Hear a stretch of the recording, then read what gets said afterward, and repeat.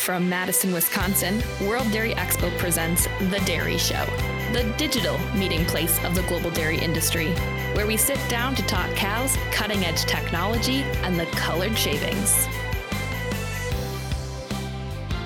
Welcome back, everyone, to The Dairy Show. I am once again your host, Katie Schmidt, and joining this week, all the way from the Netherlands, is the 2020 International Person of the Year, Mr. Wijnand Pon.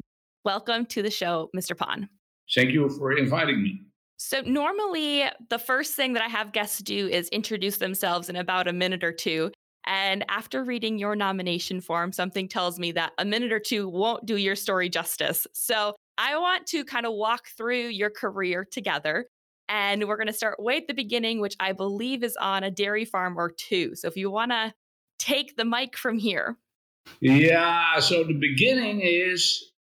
So my family is from the 1800s, a trading family. We were very active in trades and always very independent people. But I can't find in the history of my pedigree farmers. So as a boy I said I want to become a forester. So I always was interested in nature.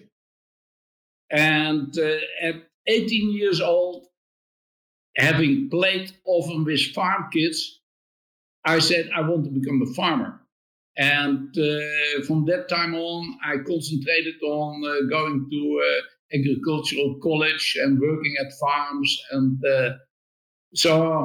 my father allowed me to buy a farm. So I was very fortunate that I could look for the farm where I wanted to live with my wife at that time. And that's the farm where you're interviewing me. So I'm still at the same place. I was 23 years old, and at that time I became a farmer. So very young. And I was more interested in dairy than in arable side.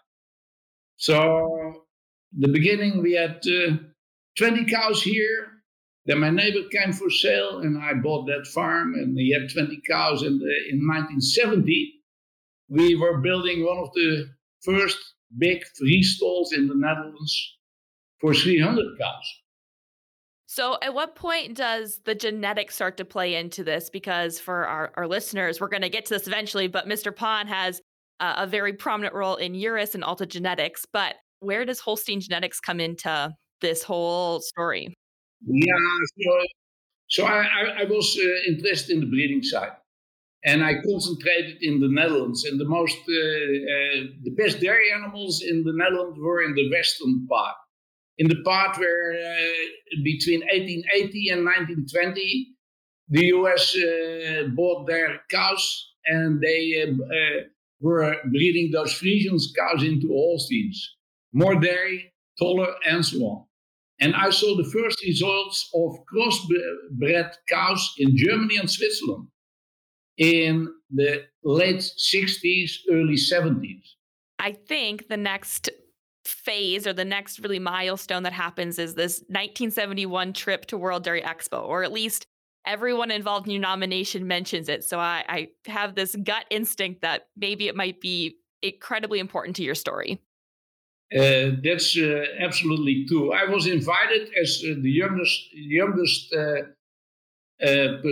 participant in a group of Dutch herdbook specialists and top breeders of the Netherlands who wanted to see how they could turn around the world opinion that they should use Dutch genetics instead of American genetics, because at that time the world was turning the back to the Dutch breed and went for the Holsteins.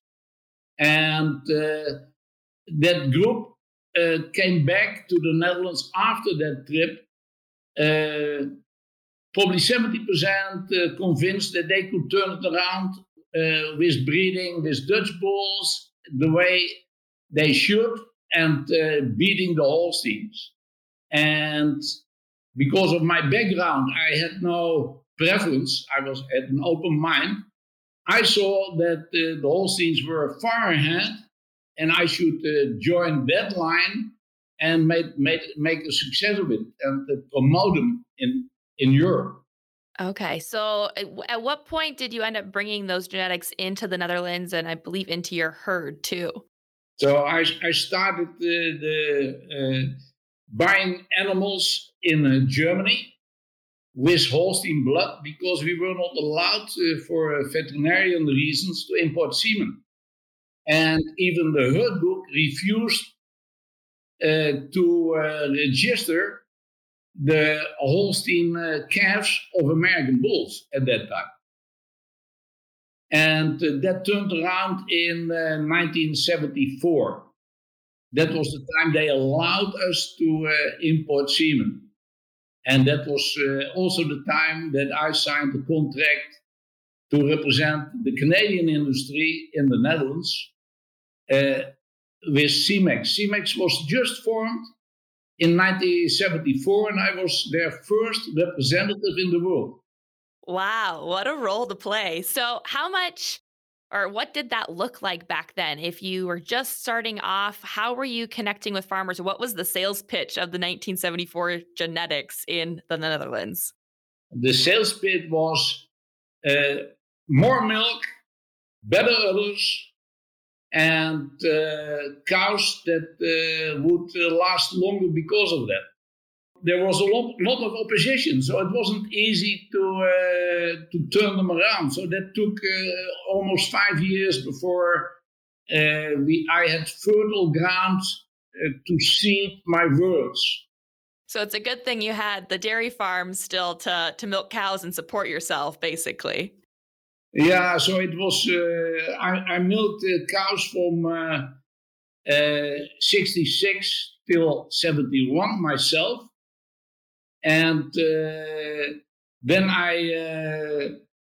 in the early 70s I started to trade in animals and semen, and so I had a farm manager who had to do the work, and I could go out and do the dealing and wheeling and go to North America more often to see what was happening over there. Sure. Do you remember what some of those or who some of those herds were that you were visiting on those trips to North America? No, not really, because I have to look up my books. I keep notebooks of every day I was visiting farms, so I can tell you exactly when I look up in the books. But we were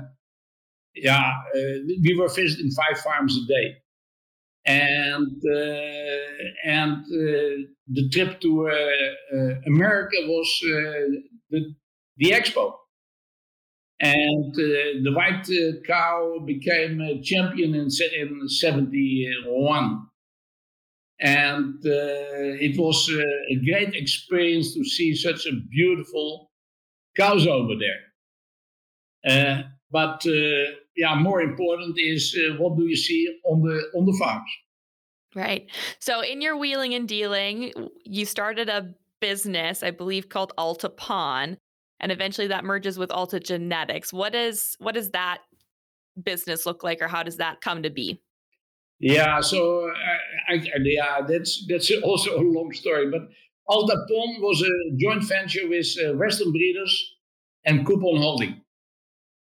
And so I set up their bull proving program in the Netherlands.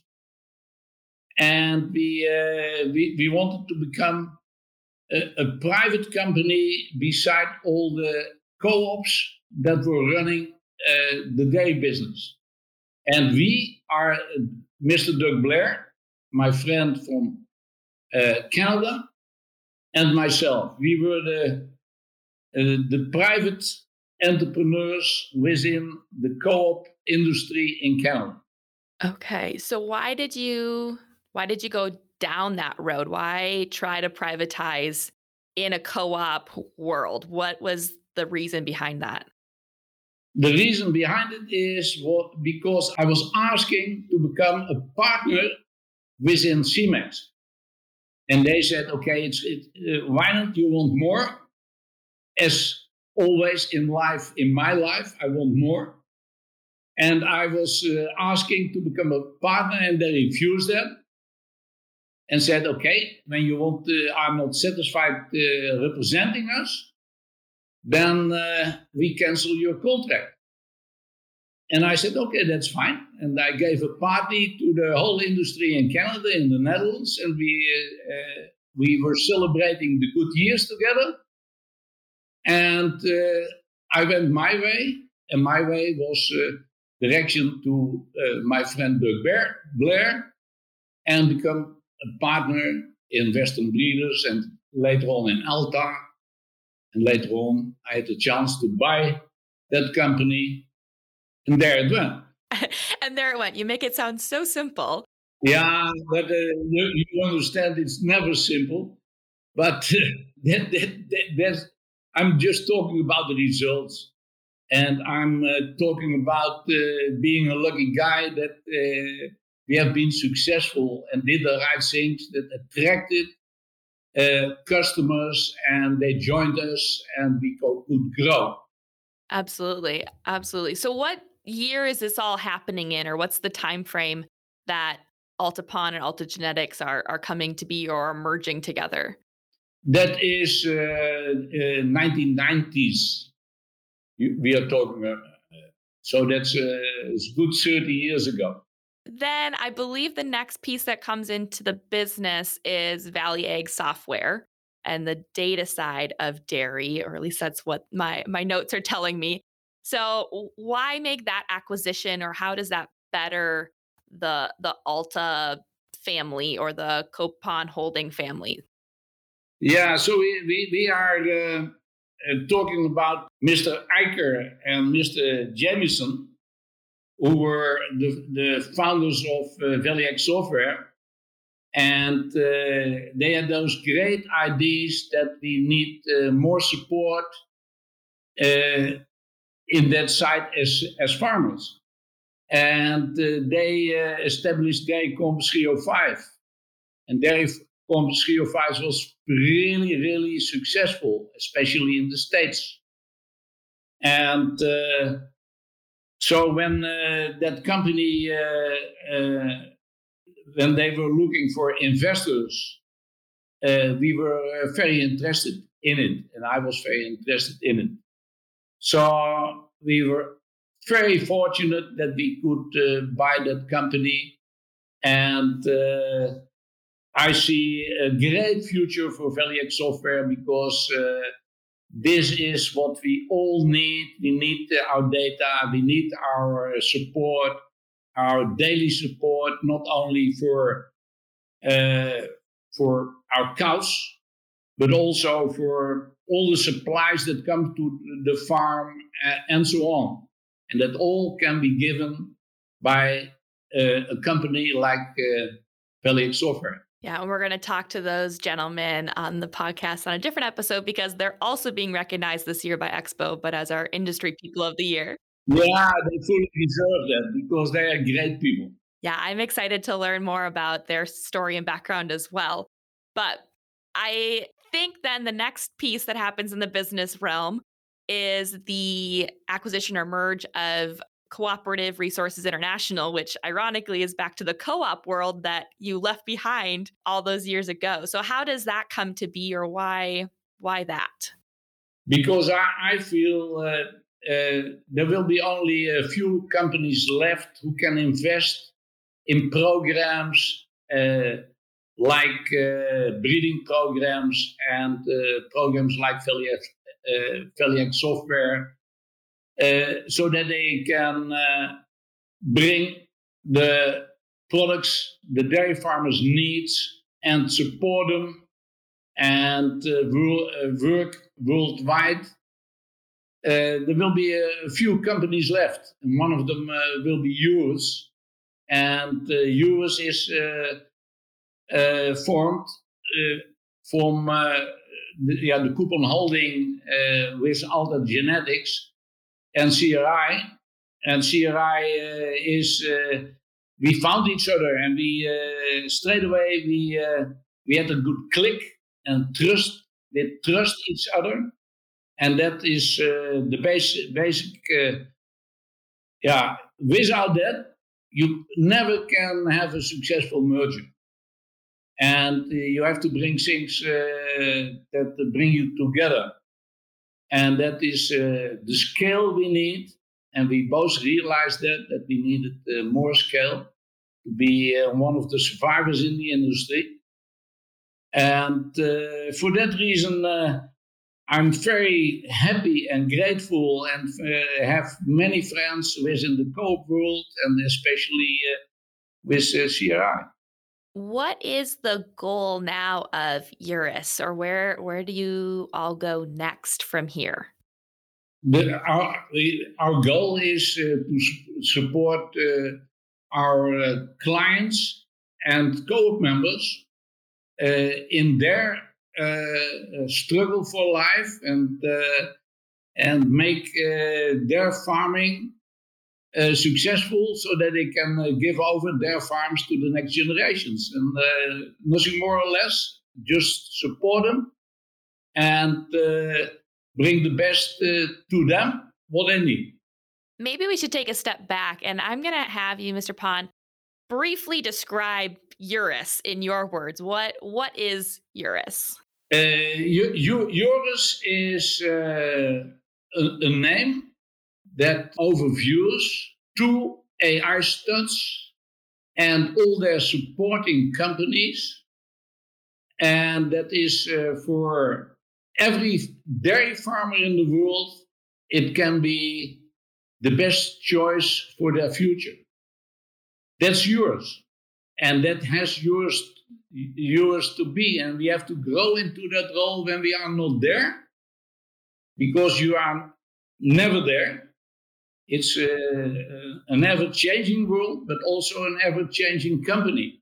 And yours will be that. And we, as yours, we are certainly always focused to customers and clients. And co-op members, especially right now in the States, but probably other co-ops in the world will join yours in the future. Outside of the business, you've also been extremely involved in nonprofit work. And I think it's kind of fun that you mentioned at the beginning of this that forestry was your original interest, because I'm guessing that's what played into your nonprofit work. But can you share with listeners what those programs are, or what the good you are striving to do in the world through those nonprofits? Yeah. So what I can tell you is that I have a foundation, and you know my age, and my age is 70 years old, and so when I was 10 years ago, I started with a foundation, and I thought, okay, I have to give something back to the world, and that foundation's name is Come On.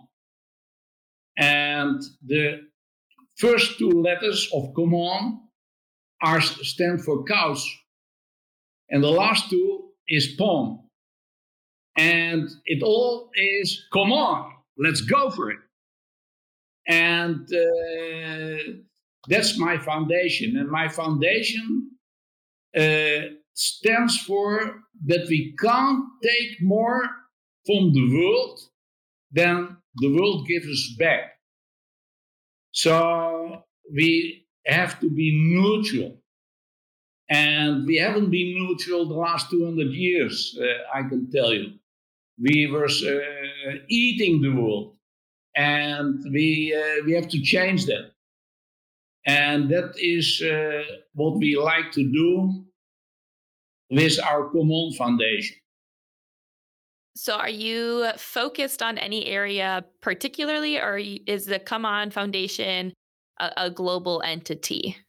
It's we work globally, but we work with organizations that have a proven record. And what we do is looking for conservation and restoration of the earth.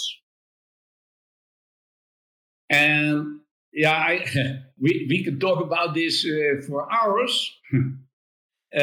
But what we work with, for instance, a company called Common Land, and they do landscape restoration. And they have a big project in Spain. They have a big project in Africa. They have a project in Asia. And that is degraded land bringing back to life. That's what we try to do, and we do that with locals always, and we do that with a 4 returns idea. And the first return is inspiration. So we have to start with the inspiration of the people, and then we work with an organization that's well established, and that's Peace Parks. That's in Southern Africa, and with Peace Parks we do cross-border national parks. And that's the biggest organization in the world in that field. They have 2.5 million acres they look after. And we do, especially around parks, we do community farming projects. And because people around parks and in parks, they need to have a living, and they need to have their food, and they will be poachers if you don't give them something to eat or work. And for that reason, we work with 1 Acre Fund, and that's so that's not ours, but we just support companies that are doing the right things, and we do things beside of them. And I can continue what we are doing, but you have an idea in what field, and it always has to do with soil, and with growing, and with planting, and with animals. You've done a lot in your career and in your life, Mr. Pon, and we've talked only about some of it today. But at the end, you're remembered for what you have accomplished or what you've contributed. What is it that you hope you're remembered for? Yeah. This was a difficult question, and I thought deeply about it. And what I want to be remembered of is that I always had new ideas and an open mind, and kept the world and the future generations in my mind with everything what I did. That's probably what I will be like to be to remembered. But it's I want to be remembered as an active person to my last breath. So I never want to stop or to give up. I want to go on as long as I live, with all the fantastic things, what gives me lots of energy, where I'm busy with, and give that over to the next generation, hopefully in a better state than when I received it. And speaking of the next generation, what's the best advice that you received during your career that you would offer on to that next generation? Be positive and never be average. Do you want to expand on that at all? Or is we're going to keep it nice and simple? No, that's it. That's it. Okay. I think that's fair. So the last thing that we need to talk about today is this award that you're getting from World Dairy Expo as the 2020 International Person of the Year, which will be presented on Wednesday of the 2021 show. What does it mean to you to receive that honor or to be recognized in this way? Yeah, I feel very grateful and very honored. And this will give me extra energy and motivation for my work to support the dairy industry. We are so honored at Expo to be able to recognize you, Mr. Pon, as our International Person of the Year. It's been a privilege to get to know you through the nomination process, but also through this interview. So thank you so much for joining us, and we will see you this fall at Expo. I certainly hope to be there, and I'm so happy that I have had my first 2 vaccinations, so I feel free to come. Thank you for this interview.